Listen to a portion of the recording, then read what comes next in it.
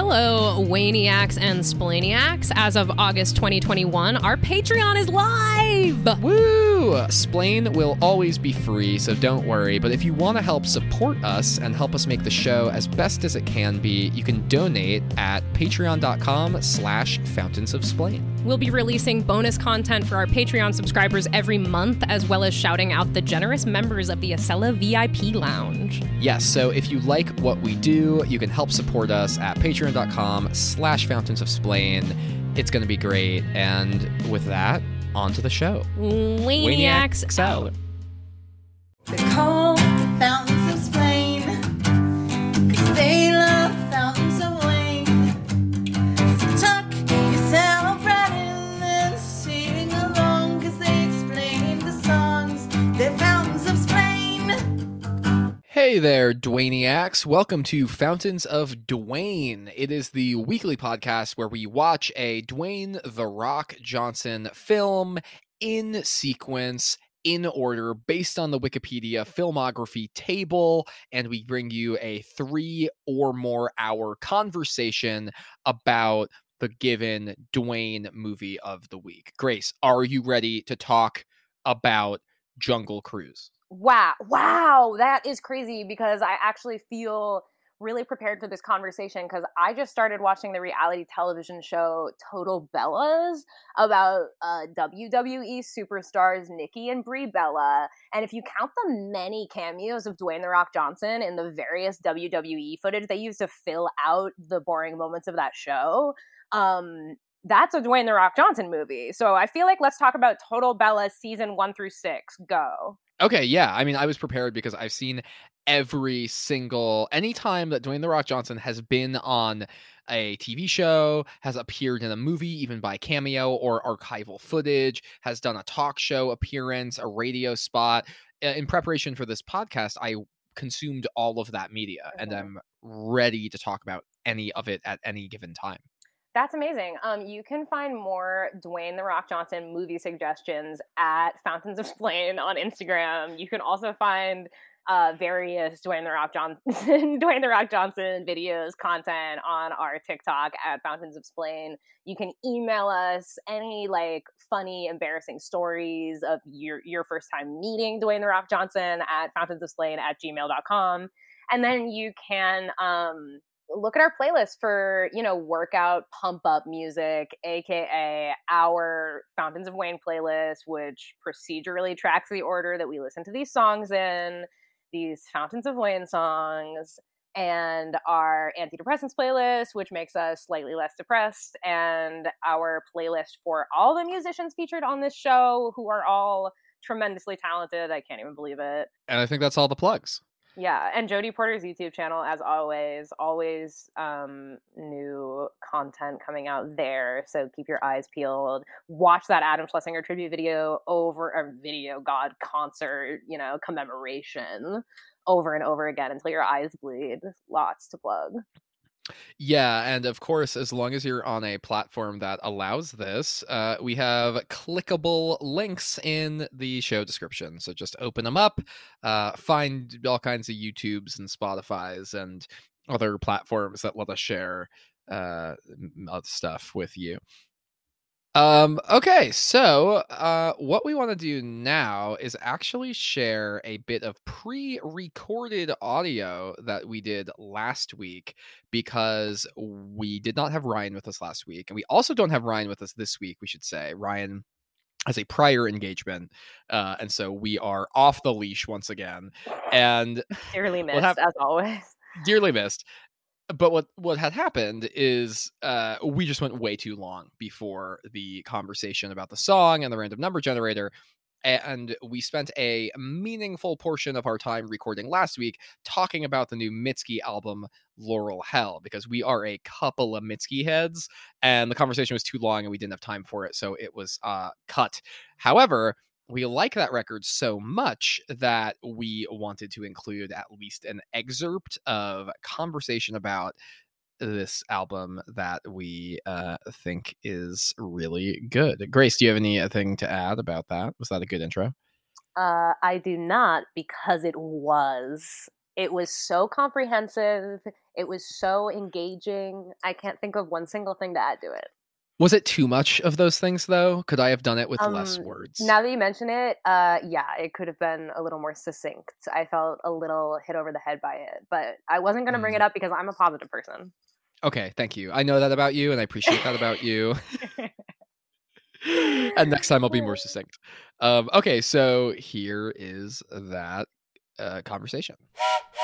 Every once in a while, we talk about new music on this show because we do like artists that aren't Fountains of Wayne, and we like more contemporary artists. And we can't not talk about the coming of a new Mitski album because we are both Mitski super fans, and we will try to keep this conversation from. This could be a Patreon special, so Fountains of Mitski. Yeah, we'll we need to do another male artist. Like we're doing an all white male band. Like we have to bring in the ladies. Yeah, we should do Fountains of Mitski. That would be fun. And there's so many people who we could get to be a guest because Mitski attracts just the most passionate of fans, and we are and two she's of them. Never going to perform. Like she's never going to go on tour again until she does, and it's going to be a fucking reunion tour, and it's going to be that feeling, that nostalgia button that's going to be hit 25 years from now. I can't wait. Yeah. So yeah, Mitski's got the new record out, Laurel Hell. It's the follow-up to the like critically beloved sort of like it for a while, like every Mitski album was quote the breakthrough album because she was just getting bigger and bigger and bigger. And then Be the Cowboy like exploded. It was Pitchfork's album of the year. Their songs have gone viral on TikTok. It's just like taken off. It's just, you know, a classic, really. How to follow that up, you know, it's one of those impossible to follow up records, but she has done it. Seems like based on interviews and stuff, it was mostly out of like contractual obligation to her record label. Yeah, and she has said more than once that it makes working for the knife makes so much more fucking sense. I've been doing a lot of reading because I hadn't been doing the reading because I stayed away from it all just so I could listen to the record, and then after I listened to it a couple times through, I was doing, you know, all the research on it. And yeah, she was gonna retire from music. Like it wasn't working for her. And I think she had complicated feelings about the big success of Be the Cowboy and all the attention that brought her. And famously like hates the internet and is off social media and all that kind of stuff. So I was shocked to see not to see a Mitski album because she like mentioned in several tweets that like she was like, I'm a musician, like I am going to continue to be musical and like you'll see me again, but like I'm just not touring. Touring is crazy. Yeah, that was kind of the last word I heard on it. But I was surprised to see a Mitski album this soon. I mean, when we saw her in 2018 or whatever that was. 19, okay, like a lot, like time has collapsed a lot since 2019, so there's reasons that feels like yesterday, but even 3 years feels like short. Like I thought she was going to take a massive hiatus. Yeah, I also kind of felt like that when the Working for the Knife single came out. I was pretty surprised to see it. I was elated just to hear that there was going to be a Mitski album coming out, and then I did the math on the calendar, and I'm not going to lie, through the darkest depths of the pandemic, I did kind of wonder if Mitski was going to make like an at-home Fiona Apple kind of style record, because her roots are making stuff in like just computers and guitars and keyboards and synths in like tiny rooms and apartments and stuff, or college dorms for her first 2 records. Like it wouldn't surprise me if she did a pandemic record, but she did like the other thing, which was write a bunch and then make a like leaving the pandemic record. But yeah, I mean, okay, how do you I think the first thing I want to say, and it's almost like it's almost saying nothing, it's like I feel like this album is so true to old Mitski and yet so new direction for Mitski at the same time. Like I don't know, like it like I'm using the word panders, but I don't even mean it like negatively. It like panders to fans, and it also panders to pop. Like I don't know, you know, but in like a good way, like in a Fountains of Wayne way, in a smart way. Yeah, that's my initial impression of it as a whole. Yeah, I think as a whole, like the first time I listened to it, especially the first half of the record, I was just like really, really taken aback by and really struck by and just really immediately liked a lot. Because it is all of the great Mitski things. It's like weird, disaffected vocals with really emotionally vulnerable lyrics, unpredictable instrumentation, just like this you never know where it's going to go next quality, kind of just like radically sad and raw, and just like all that stuff we love Mitski for. And then like, yeah, it's complicated though, because it's, with all that said, it's definitely her most accessible album. Like the songs on it, you could tell the influences in like 80s synth pop. And she's done that before. Like it's a lot of the tracks are kind of reminiscent of Nobody off of Be the Cowboy, which is a kind of a synth pop jam. And the synth pop songs are really good and catchy and don't like betray anything like, you know, there's no like Mitski lost on those things. But it is interesting because like Be the Cowboy and I think Puberty 2 and Bury Me at Makeout Creek, I think all those records feel really cohesive, like one kind of painting or something with all these like colors on the canvas that make sense together. And Laurel Hell, I like all of the songs. I still need to listen to it many, many more times. But the songs definitely feel slightly more disjointed. And that might literally just be the result of her feeling really kind of just having these complicated feelings around her success and how, you know, the touring and just this like kind of blurry, scattered, crazy lifestyle. And maybe this is just like a very, very emotionally honest, you know, reaction to that. And yeah, but the thing is too, it's like Mitski set the bar so impossibly high with all of her records that like anything she does is in some way going to be great and just like leagues ahead of like what anyone else is doing. It's my favorite record I've heard this year so Yeah. far. Oh, absolutely. Sure. Yeah. I was like, I go through, I think I do this every fucking January, and I've only just begun to realize that like this just happens every January, and it's probably like woven into the music industry somehow. Like our fucking like Spotify 2020 gets released in December, and they're like, here, listen to all your old bullshit. And you're like, okay. And then you do that for a month. And then January happens, and you're like, where the fuck is my music? And like maybe someone releases a single, but like there's no like, oh my god, these albums are coming out and blah, blah, blah. Or at least I feel that way. So I'm like, do I like music anymore? I'm just like listening to my fucking Spotify 2021 like in all January. That wasn't, I like made a concerted effort not to, but like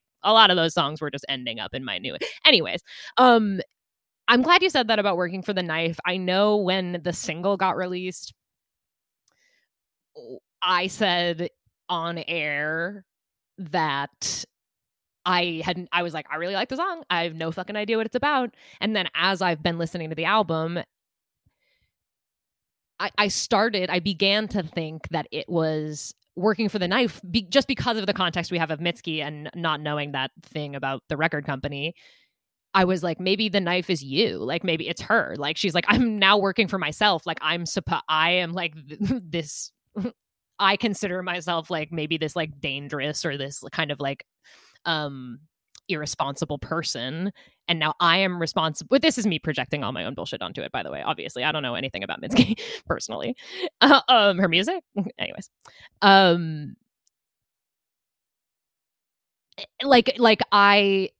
Now I'm responsible for my own output. Like now I'm not like in the mechanism anymore. Now I'm at home, and if I want to make something, if I want to feel good about myself, like the people who make the movie when their opening credits like happen, or the feeling I'm having at the beginning of the song where like I'm pissed because I'm not making stuff, now that's my own responsibility.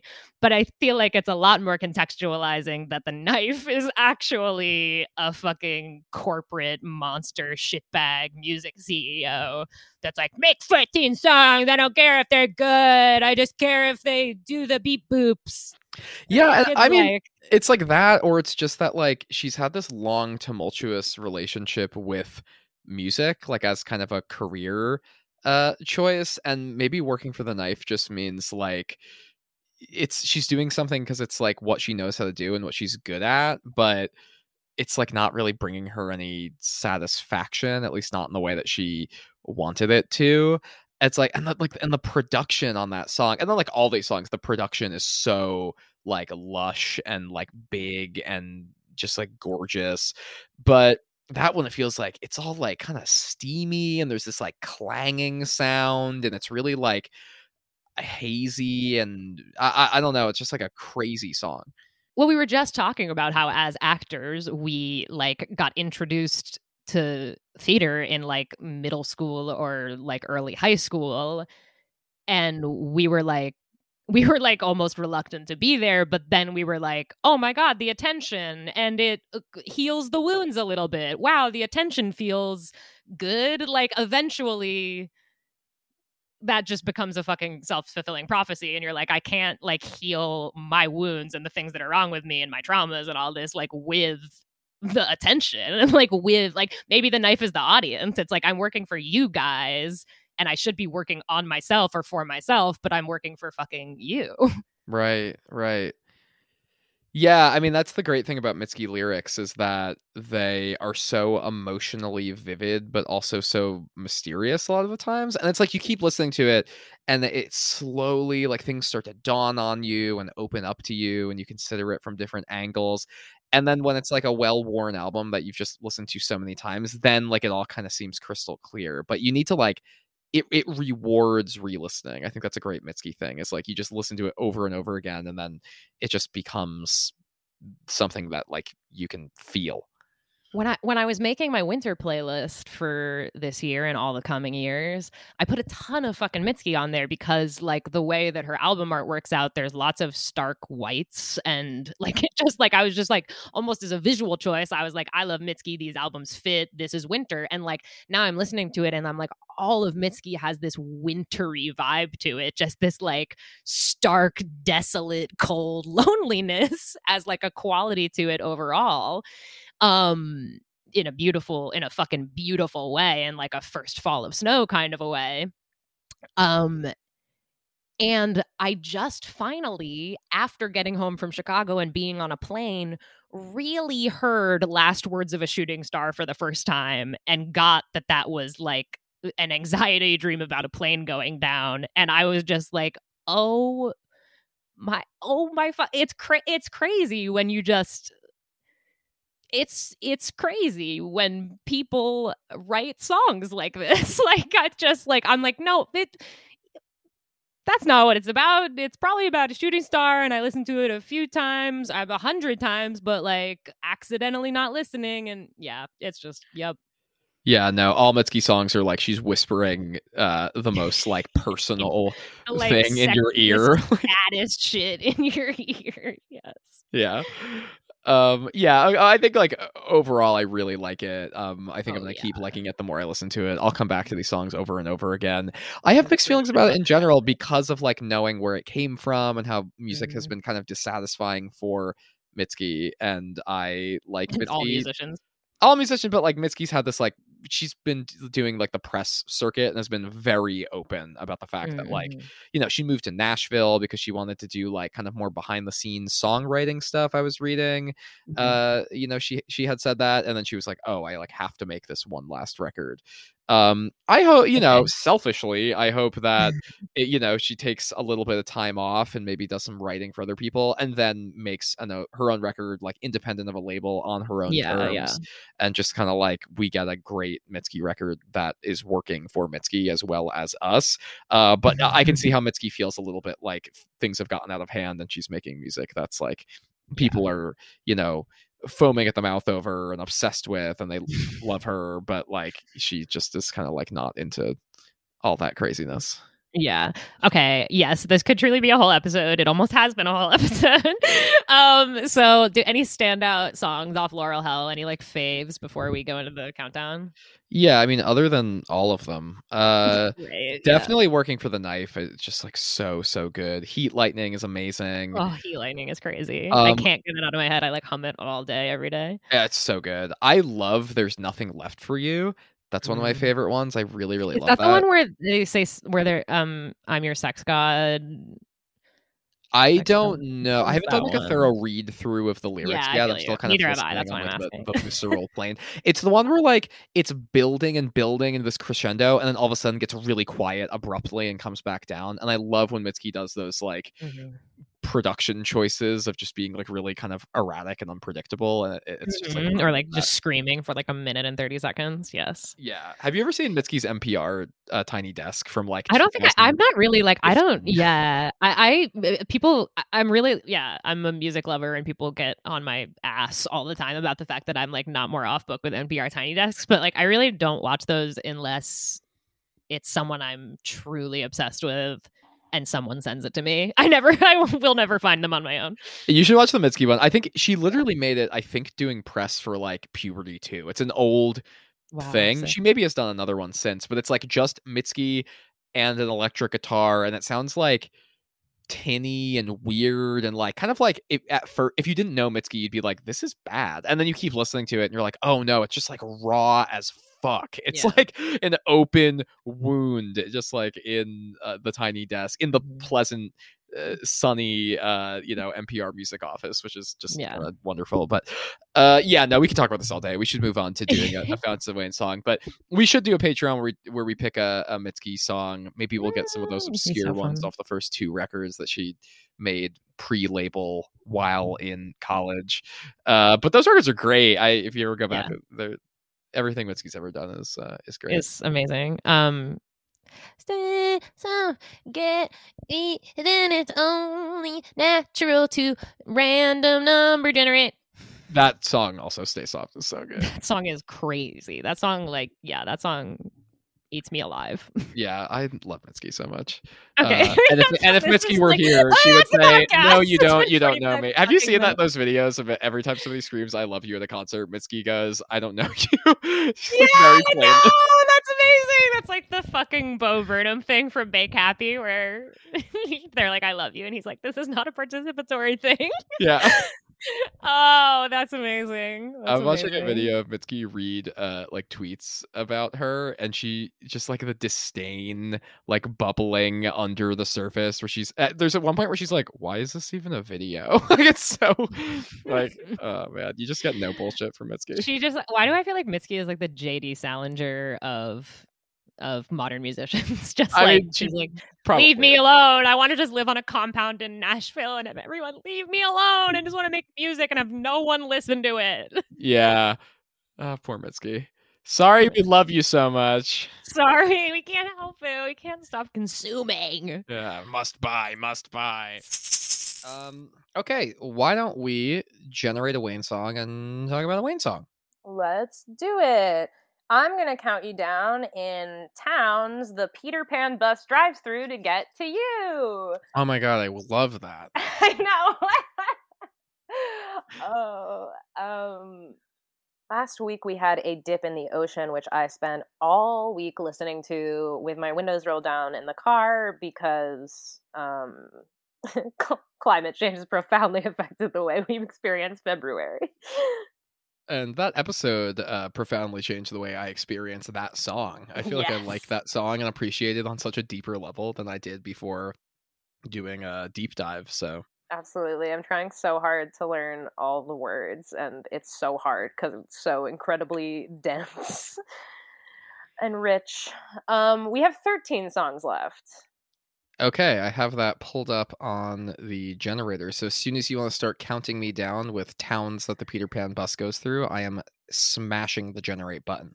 Okay, the Peter Pan bus is leaving South Station, and it stops for a minute in Framingham to drop some people off and pick some people up. And then it will also make a stop in Worcester before kind of moseying down towards Connecticut finally. And then we're also going to have little layover action in Hartford. And then the 4th place we will surely pass through is White Plains, New York, which has the Romantic Depot, which is a very exciting view from the Peter Pan bus window. And then last but not least, we have the city of New York, and you're not at, well, no, you get to be at Port Authority this time because you took the Peter Pan. You did not take the mega bus, which drops you off in the Hudson River. At the Javits Center, one of the worst places to be in October, unless you're there for the good reason. And that is how you get to New York on the Peter Pan. Okay, I stopped right at that point. What's amazing is I've seen so many numbers whoosh by, and right there, right where you stopped talking, we got number 1. Which is Sink to the Bottom. Finally, it has been Wow. over a year, and we've been waiting for Sink to the Bottom. This is such a good surprise. Wow. I mean, of course, like we knew we were going to talk about it eventually, but wow. Okay. I can't believe we haven't talked about it yet. I know, it's crazy. It's also just like the whiplash of going from, we talk about this sometimes when this happens, but like going from a dip in the ocean, like weathered, seasoned Fountains of Wayne, who's like seen things and they're like adults and they've like lived lives, to like kind of like baby Fountains of Wayne, where it's just about like hooky melodies and like fun but still like very Waynesian songs. Is always a fun little analytical experiment to be like, wow, that band changed a lot over the course of its life. The second ever Fountains of Wayne song, if you want to think of it chronologically. Yeah. Yeah, this is a big one. Time to go. All right, here we go.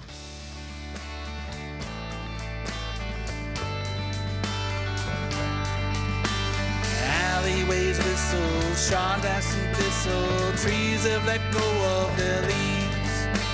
Bruised and were battered, mentally scattered, a playlist that plays on repeat. Waxing and waning, look down at the pavement, life happens in the between. So I'll walk you home. But the night is bitter and cold. So I'll walk you home. Tonight we won't be alone. It waxes and wanes, keep dulling the pain. Nobody's wondering where I am.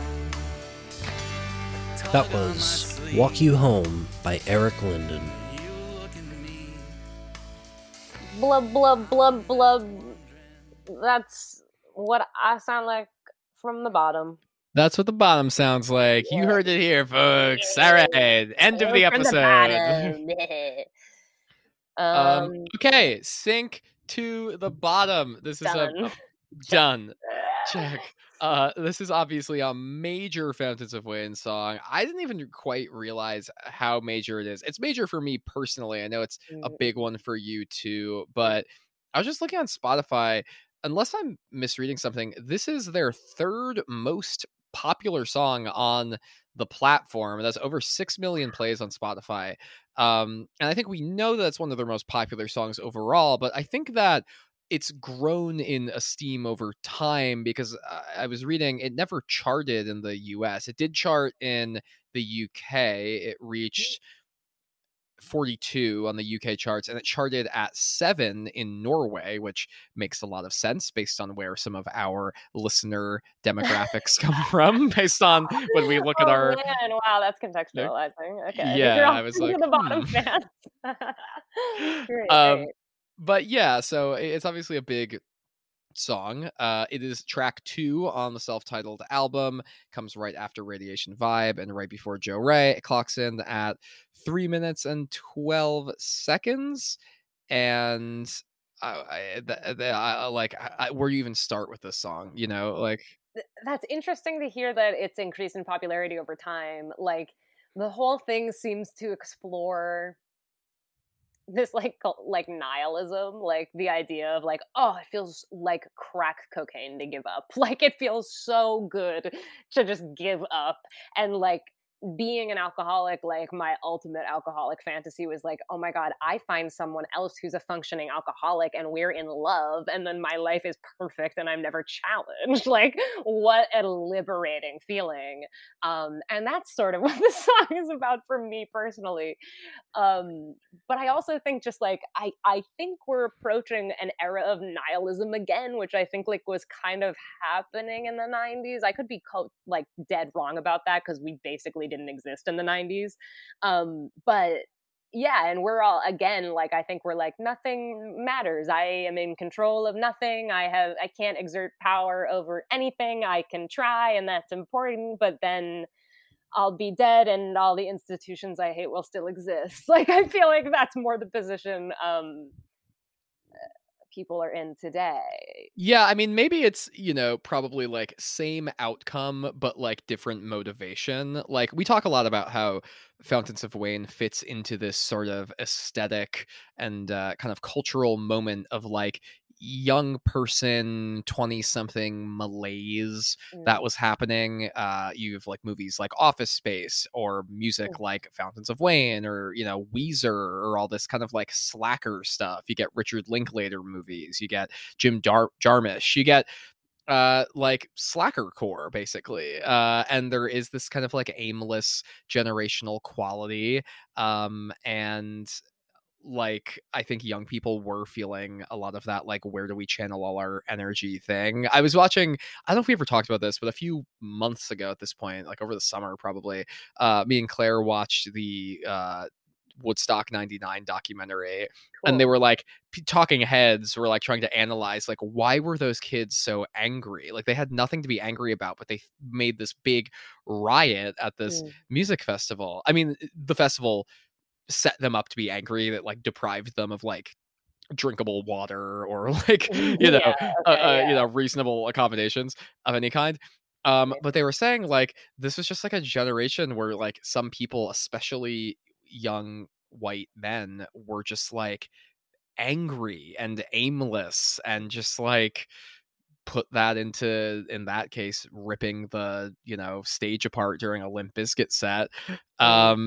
But I think maybe in a more like thinky sort of like college way, like college rocky way, I think it is like what you're talking about, this tendency, this impulse to just be like, I don't even care anymore. I just give up. It would be so much easier to just find somebody who will validate my choice to give up and just sink to the bottom. The ocean is big and blue, which to me has always meant like it's not even worth trying. It's so like much out there, Yeah, how do I encapsulate the ocean? Like, I don't fucking know. It's like pointless. It's like a never-ending search for Or another interpretation would be, the ocean is big and the lyric is, the ocean is big and blue, I just want to sink to the bottom with you, meaning like, wow, it's like this big world full of possibilities and I don't care about any of them. I don't care how beautiful the ocean is. Screw the ocean. I just want to sink to the bottom of it and like totally give in to like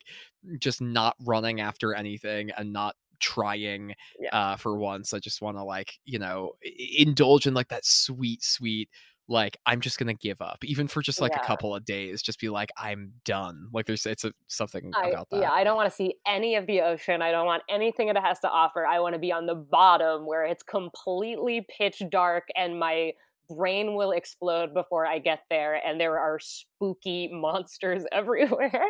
Yes, exactly. I want to go to the worst place ever with you. Isn't that romantic? Yeah, and in a way, like, it kind of is, though. Yes. Like, I wouldn't go as far as to say that the song is unromantic. Like, there is something so, like, and also, like, it's not just romantic in the sense of, like, it's about maybe there's no, like, proof in the song that the person he is asking to sink to the bottom with him is a romantic partner. It could be a friend. I mean, this is a song we know from interviews that they've given that Adam brought to the table and that Chris liked, and so that they recorded it together. And it could be like about them and their friendship being like, nobody else understands us or this thing Yeah. we're doing, because the music hadn't taken off at this point. When the song was Yeah. written and recorded, the band was We just want to fuck around. We just want to be the worst, and then we want to like see what happens. Like, which was Yeah. like the spirit of this first album. right. And you do sink so much into like a big creative project like an album like that when you have no record label really with any backing support. You're paying for all your studio time and for your engineers and all the other things, and not working as much, and it's a big risk, right? So there is something kind of intense and severe and dramatic about being like, I am a young person and I'm gonna make a record instead of going and getting a reasonable job, at least for a few months. And yeah, I mean, maybe that's kind of what it's wrapped up into, is being like, it's like on paper, definitely financially for now, a bad choice, right? It does feel like sinking rather than rising, but it's the one that I feel like I need to go after. And it's so interesting in its placement with Radiation Vibe existing right before it. The catchy, hooky, empty quality of the phrase radiation vibe, but like, I don't know, it sort of like, encapsulates what there was to be depressed about at that juncture in time. It's like, God, like everyone's trying to sell me something and it's all empty and I don't really need it, and like I could make it or I could make do with something else, but I need to buy this product to fill this hole in my life. That like feeling we all get just like living under capitalism. This show just gets more politicized every new episode. And part of me also thinks like, for all these sort of like big lofty ideas we're imposing on the song, I was reading the quote from the Rolling Stone article that they did with Chris Collingwood, where he was talking about his collaboration and friendship with Adam. And I think we've read this quote before, but just as a reminder, he said, quote, "There were 4 of mine that we started out with: Radiation Vibe, Leave the Biker, Joe Ray, and I think either Survival Car or Barbara H. Adam got inspired by that batch, and I think the first thing he came in with was Sink to the Bottom, and then we both started adding songs to the pile. I didn't really think about it being a band until the album was done and we had to tour, which was a point we weren't even sure we'd get to." And so there's this idea too where Adam wasn't really writing too many songs yet. He was excited by this batch of songs that Chris had, and maybe the song isn't really about anything. It's just a catchy string of words on a early example of something that we would come to just take for granted from Adam, which is that he was just could not help but write these like incredibly hooky, catchy, stuck in your head for the rest of your life songs. And this is like the first one he ever wrote, I think. Like, this is really like the first Adam Schlesinger song. Well, he's been writing for Ivy beforehand. But it's the first like Fountains of Wayne song, like it's the of his, which I think is a stylistic difference. It's like this power pop, this catchy kind of like aesthetic that we would, I think, come to associate with Adam. Not that it's literally the first song he ever wrote, but the through line of Adam is that he was a chameleon, and whatever situation he was in, he could write for. And so Ivy, like the stuff he wrote for Ivy, doesn't feel like what we all imagine is like, oh, this is really like Adam. Like, it feels like power pop is more like Adam's niche, and I think that's just maybe like an unfair thing we pose on him as people who are fans of his power pop projects.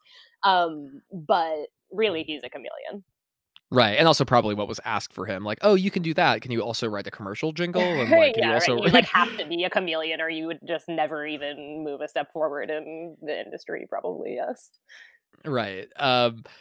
Yeah, so again, just like I really do think like maybe the song, I mean, I don't know, it's hard to say, like maybe Adam wrote the song and it was really like about something he was thinking and feeling at the time, or maybe he just wanted to write like a really, really catchy power pop song that sounded like a lot of the music that he really loved and felt like aesthetically similar enough to the stuff that Chris was writing that it could fit in on the album they were making together. So it was more of like a song from the outside in versus the inside out kind of situation. And either way, what happened was he wrote this like amazing song, this like classic Fountains of Wayne song. Like we didn't crunch the numbers on like every platform it exists on, but to be the third most played song on Spotify is like a huge deal, because when you look at it, it's like it's Stacy's Mom, it's Hey Julie, and then it's Sink to the Bottom, like above Hackensack, above Someone to Love, above Mexican Wine, above all kinds of Time and Valley Winter Song and Bright Future and Sales. Like, this is a song that has really stuck with people. And regardless of the lyrical intent while he was writing it, there's something about that string of words in that melody. I want to sink to the bottom with you. I want to sink to the bottom with you. The ocean is big and blue. I want to sink to the bottom with you. Something about it just like grabs you. And like, if you've ever related to whatever that could mean, the feeling of sinking, especially when it is as a pair with somebody else, it's just like I don't know, it's an idea lyrically that I can't really think of another like song that went for that. It is just like this, it's this undeniable thing that we all recognize without maybe being able to place it. Every single romantic comedy ever written has a moment where like the high strung partner loosens up and like joins the debaucherous partner at the bottom. Like it's like a bonding ritual. Like, and it's like a love song to a person, but also like to that ritual. Yeah, I think that could be a lot of what else it's wrapped up in. I also love that it's an early example of Adam just couldn't resist but write about cars and planes and traveling. Yeah, it's just explicitly that. Yeah, it goes into the chorus to "Cars on the highway," and it's kind of like planes heavy in the air. Yeah, he doesn't quite say where the cars are going, but maybe the next song he wrote is like, we gotta figure out where those cars are going. Yeah, that was Utopia Parkway. He's like, okay, well now we have to tell everybody. Now we know. Now we have to tell. They're going to Amity Gardens. They're going to the malls. They figure out where they're going. I mean, the survival car, I guess, is all about where cars are going. The song also like it's a great it has this sort of quality to it that I think makes it perfect for movies and TV. And I think it's been used in more things than this, but just ripped off the Wikipedia article. It was used in How I Met Your Mother and the episode Atlantic City from season 2. Oh and my fucking God, I remember that. That's like a flood of memory just returned to me. Yeah. And then I didn't know about this, or I remember, kind of vaguely remember hearing about it, just thinking it was weird because it's pretty left field for the show, but it is the closing song on an episode of The Marvelous Mrs. Maisel, episode 7, Marvelous Radio. Because they usually go for the 50s and 60s music, but I guess they went for the Fountains of Wayne song here. But I guess it's the credit song. Yeah, it probably plays the episode out, and then that is the credit song. Yeah.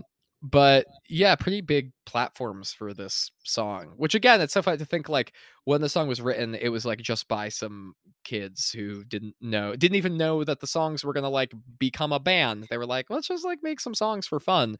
And then like here you go, like years later, like the biggest company in the world is using that song in their flagship TV show.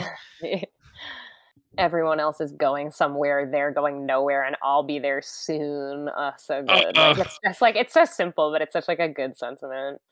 That's the thing. It's like, again, it's that genius of Adam with pop music. It's like last week we were talking about Chris Collingwood and these like dense, lyrical, poetic words in A Dip in the Ocean, which are amazing and like fit that song perfectly. And the way that Adam and Chris complement each other so well is that here's Adam saying so much with so little. Like even that string of words you just read, it's like it's just enough that you know exactly the feeling that he is describing without him over explaining it. There aren't a lot of meaningful song meanings comments, but the one worth noting, very shortly after the first anniversary of 9/11 in the year 2002, I just thought this was a very early 2000s comment. I just love this song. It makes me smile. It's just so damn cute. It pretty much expresses how I feel every day of my sad, boring life. Oh my god, that's such an early internet comment. I love that. Super just My depressive. sad, boring life. Depressive. I wish there was like the like equal sign, square parenthesis, sad face. You know, like Yeah, I wish there was maybe more with a comma for a tear. forced emoji action going on, handwritten emojis. Emoticons. Remember, that's what they were called. Oh my god, I forgot. Before emojis, we had emoticons. Emoticons walk, so emojis could run. So emojis could sprint. Whoa. This was included on Billboard's 15 Greatest Adam Schlesinger Songs. Worth noting. I think I agree with that. This is a top tier Adam song and just a top tier Wayne song. Typically, like during our break, we do some research, and one of the things I do is I plug in the name of the song into Google, and then I go over to the news tab, because if any music blogs or culture blogs have written about the song, even pretty small ones, even local ones, they will appear in those search results. And then if nothing comes up, I will add Fountains of Wayne to the end of it. But I kind of want to see, like, it's an indicator of how popular the song is if I don't need to put Fountains of Wayne. When I put Sing to the Bottom, half of the results were about Fountains of Wayne, and the other half were about a recent incident from like 3 or 4 weeks ago, where a highly anticipated cookbook from like a trendy, I think, restaurant, like this restaurateurs and chefs were putting together this cookbook, and it was coming to, I guess, America or somewhere over the ocean, and some shipping containers fell off of the ship and sank to the bottom of the ocean. So when you type in "sink to the bottom," it's all these news articles that are like, highly anticipated cookbook sinks to bottom of ocean. And I just thought that was also like, what really, the really fuck funny. are we? Are they coming over on the Santa Maria? Like, what? How do we? Why are we shipping? Why are you not just sending that in an email? Like, what? I mean, And why are we losing them? Like, it's first of all like airmail and stuff, but like, why are we? They're falling off of like that happens. Like shipping containers, those big containers fall off of the ships. Like, that's just an that amazing seems image. like a very faulty. Yeah, that seems terrible for ocean life. Speaking of Sink to the Bottom, wow. Horrible. Yeah, bad for that habitat and everyone involved. But like, it really feels like there should be a digital copy of the book in 2022. Doesn't feel like we need to waste so much paper. Yeah, if you're not cooking using a recipe off of your iPad, I mean, you're still propping a cookbook up in your kitchen on like a little cookbook stand. Like, come on, get real. We would be there's something quaint about that, but also like it just like feels like as a company you should be paperless. Yes, which is also funny because we're big hypocrites, and I have never bought a ebook in my whole life. I compulsively purchase paper books. I have to like write in the margins and like underline it and write my name in it and like have it in my hands. Yeah, I have like a stack of books on my desk right next to me right now that are not digital copies that I never read, but like but if I were to read, it would be that. No, books aren't for reading; they're for piling on your desk. Yeah. Oh, absolutely. They're for reading 3 chapters of, and then like manically starting another book, and then like abandoning books altogether. Yes, thank you, internet, for ruining our brains.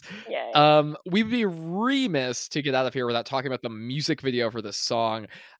We said this early on, but other than the Stacy's Mom video, we had not seen any Fountains of Wayne music videos, including this one. I've stayed away from it for a long time now because I wanted to watch it and be able to talk about it on the show and see it with fresh eyes.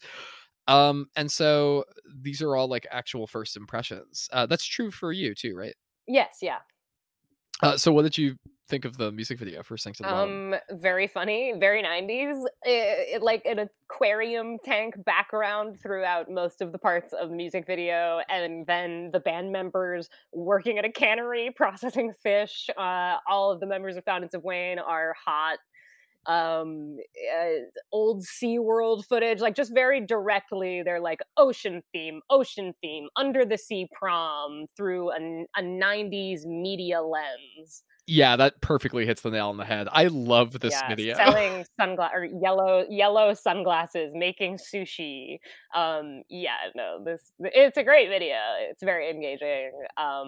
It's very like nostalgic for me, I guess. It like they show the actual like a TV screen with the bunny ears and like the fish going by on it. But that's like a video we used to play on, like we would like turn the VHS tape over and like just leave that on for hours for my cat, like if we were leaving and like we wanted the cat to be soothed. We had like a fish aquarium VHS tape that we like shoved in the player that would like play for 6 hours while she like acclimated to us being gone. Oh my god, that's amazing. I've never heard of anything like that. Yeah. Oh well, yeah. I mean, yeah, there's like, I mean, if you like now it's YouTube, like you're like, oh, 12 hours Right. aquarium. Yeah, but like it used Oh to yeah, be no, I know VHS there's tape. internet version of that, but it's Yeah. amazing to think that that goes back to Yeah. analog times. Yeah, high That's so like, effort home TV aquarium for kitty cats. oh, love that. Babies. Yeah.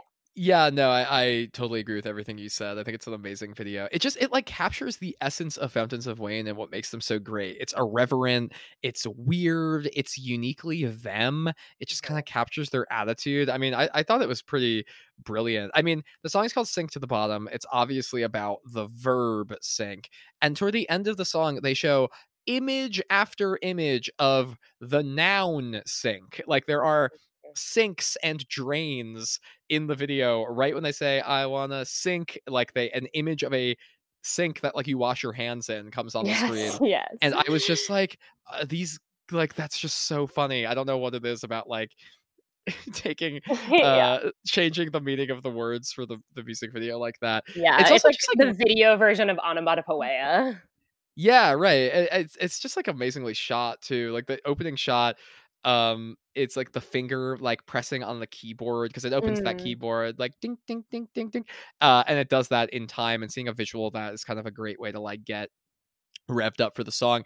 And then that's like way in the foreground of the shot, and then in the background there's like all this other stuff happening, and it's really kind of like cinematic and like you said, just like super 90s. Like it reminds me of 90s art house cinema, that like kind of art house 90s revolution, like kind of a little bit Sofia Coppola, a little bit Tarantino, a little bit Wes Anderson. It's got like all that kind of like stuff, very Spike Jones, like it's all that kind of stuff.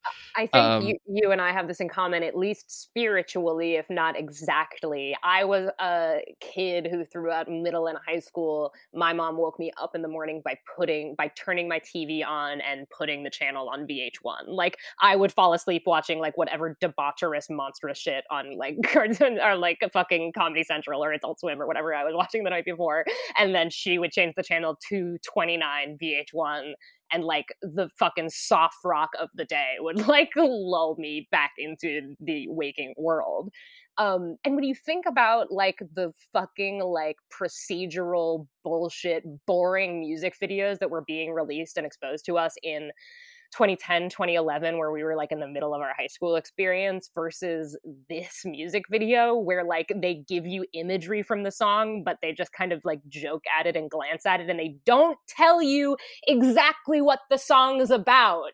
Like all we got in our era of VH1 was songs that are exactly about something, and they tell you in the song, and then they show you in the music video, and there's no room for thought or your own experience to apply anywhere. And it's like Fountains of Wayne is just like joking and nodding at that in an era where you couldn't go on a podcast and talk about how like your philosophy about art is that you don't fucking share always exactly what it's about, and like let people, you know, like whatever, like yeah, that's what it makes me think of. It makes me think of how robbed we were compared to people who were teenagers in the 90s. Yeah, no, you watch that music video and you're like, wow, this is like a piece of art. It's not just a Yeah. commercial for the album, which is Yeah, it's like not what just they like felt like. Her Diamonds by Rob, what's his name, Thomas, and it's just like a girl with like diamonds crying out of her eyes, and it's like, shut the fuck up, like you suck. Everyone sucks.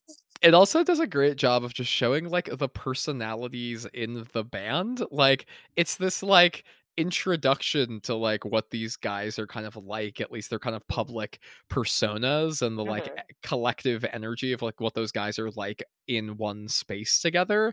Yeah. And you just get like there's a lot of music videos where like there are guys trying to be cool, looking kind of disaffected, being like cool rock stars. Then there are the ones from the 90s where they're intentionally trying to be kind of extra nerdy, or there's the ones that are intentionally trying to be extra dark and like kind of industrial.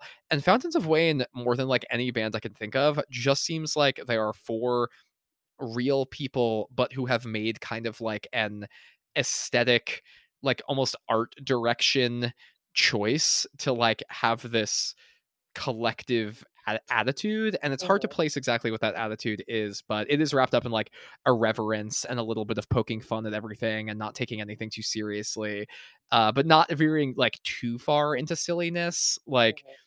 I don't know, it's like this Yeah, tightrope walk, yeah, that they do.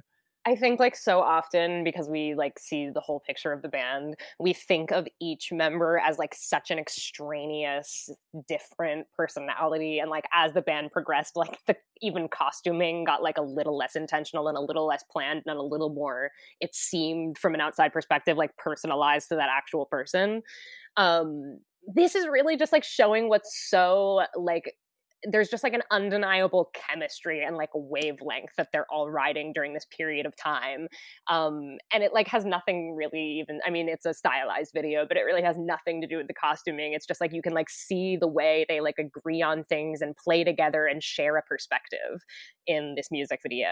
And it's like we talk a lot about what divides them, I think, and we don't see that a lot in this era. Like we get them at their purest, I guess, if you want to put it in those terms. Yeah, definitely at their like least at odds with each other. It's like most cynical and least cynical. Like least cynical about the idea of being musicians and like most cynical about like the industry of music in general. Yeah, no, I mean it's an amazing song. Also, one last note on the music video: I love that Brian Young falls off the stool at the end. He like hits the last beat on the drums and then just like kind of falls backwards, but doesn't have like any. He just like kind of falls, has no like facial reaction to it very much. He's like, "I'm done now," and just like falls backwards. It's great. It's a great moment. Yeah, no, this is an amazing song. It is impossibly catchy. Whenever I hear it, it's stuck in my head for the rest of the day. Whenever I play it for people, they are immediately enamored with it and like can't believe that it's Fountains of Wayne. It's one of those songs you show to people who only know about Stacy's mom. It's just like a like advertisement for just like how good and effective this band can be. Again, just doing the most with the least. Just like here are 4 instruments, a handful of words, and an amazing hook, and it's like this perfect power pop song. It's just like I think one of their greatest songs. It's one of my favorite songs of theirs. I don't know, I love this song. A little teaser before the top 10 episode. A little spoiler maybe, we'll find out. Perhaps. Tyler, do you have a bad idea? I do. So my bad idea this week is a real bad idea that I'm actually undertaking, which I don't know if that has been the case thus far, but I just wanted to share it. So I was talking on the phone with my friend Kevin, known amongst friends as Kevo. He lives in South Carolina, and I don't get to see him as much, or sorry, North Carolina. And I don't get to see him as much as I'd like to. But I've known him since we were like pretty much babies. And one of the things that we kind of found together in our youth and really like ran with as a mutual interest was this Japanese comic or manga, if you're in on that lingo, this manga series called One Piece. Oh my god! I know we exactly where this is building to. My god. Okay, go. So yeah, we were like obsessed with One Piece. We read it compulsively, and back then it was published really, really slowly. Like you'd go to in America, like you would go to Barnes and Noble. There's this tiny manga section. Now manga, anime, the stuff is all mainstream, but like in the late 2000s, it was like nerdy and weird, and Barnes and Noble like shoved it into a back corner on one shelving unit and was like, here you go, just the most obvious stuff. And the publishers were putting out very slow. There was this moment where they decided to publish it like in rapid succession, I think in like 2010, where it came out really quickly. And in 2012, after being into it for many years, we were in high school at this point. I just got like busy with other stuff and like getting ready to go to college, and I kind of like fell behind on One Piece and then got overwhelmed and stopped reading it altogether and was like, I gotta quit this for a while. That's how Kevin reading never- works. We just said it. That's exactly how all of Exactly. reading works. Okay. Exactly. Even Great. comics, like even something that's like Yeah. is supposed to be easy and like effortless to Yeah. do. Anything. So I was talking to Kevin. It's 2022 now. It's literally been 10 years, and One Piece has still like lived vividly in my memory. It's like not something I have forgotten about, and I still think very fondly about my time with it. And for years, Kevin will call me and be like, "Dude, just like read One Piece. Like just keep reading it. It's fine. Like it's never too late." And because I was talking to him on his birthday, I finally made a promise to him that after 10 years, almost 10 years, like 9 years and 10 months, I am going to pick One Piece back up and I'm going to try to catch up. So my bad idea this week is catching up on the manga series One Piece. I hold in my hand right now volume 60, which is one I've had on my shelf for almost a decade. The chapter I am on is chapter 590. That's like effectively where I've read probably about 20 chapters. I left off on chapter 551, I think. Now, after like a week of reading it, I'm on that chapter. There are just over 1,000 chapters of One Piece published. And so the bad idea is that on no reasonable timeline, like I don't know how I'm going to do this, how long it's going to take. I'm just going to keep reading until I get to the end of it, I guess. I'm going to try to read over 400 chapters of One Piece, like probably pretty soon. I wrote in my bad ideas note, Acela would be a beautiful baby girl's name. So I think my bad idea is to name your daughter Acela. I mean, that makes sense specifically for you because of your love of traveling on trains and buses and also Fountains of Wayne. Makes total sense. Yeah, that would actually track on a lot of levels. And now it is time to thank the patrons who back us on Patreon at the highest level and get a couple of perks. They get exclusive episodes, but they also get their names read at the end of the episode. Thank you, patrons, for your support. You truly make doing this podcast easier and more feasible. So thank you. Grace, read those names. Mallory Stewart, Rachel Hart, Law Pontiff, John Laughlin, and Eric Aganos. Wow, they probably all hated that. Yeah, I thought I would do it like the old-timey announcer on like an after-school variety show. Like, oh, I totally got that. I loved great. it. Okay. I could hear the music playing in my head. Yeah. Oh my god, amazing. Okay. I know. All the I loved children that, dance, all the children and I dance. love you. Oh, I love you too. Waniacs out.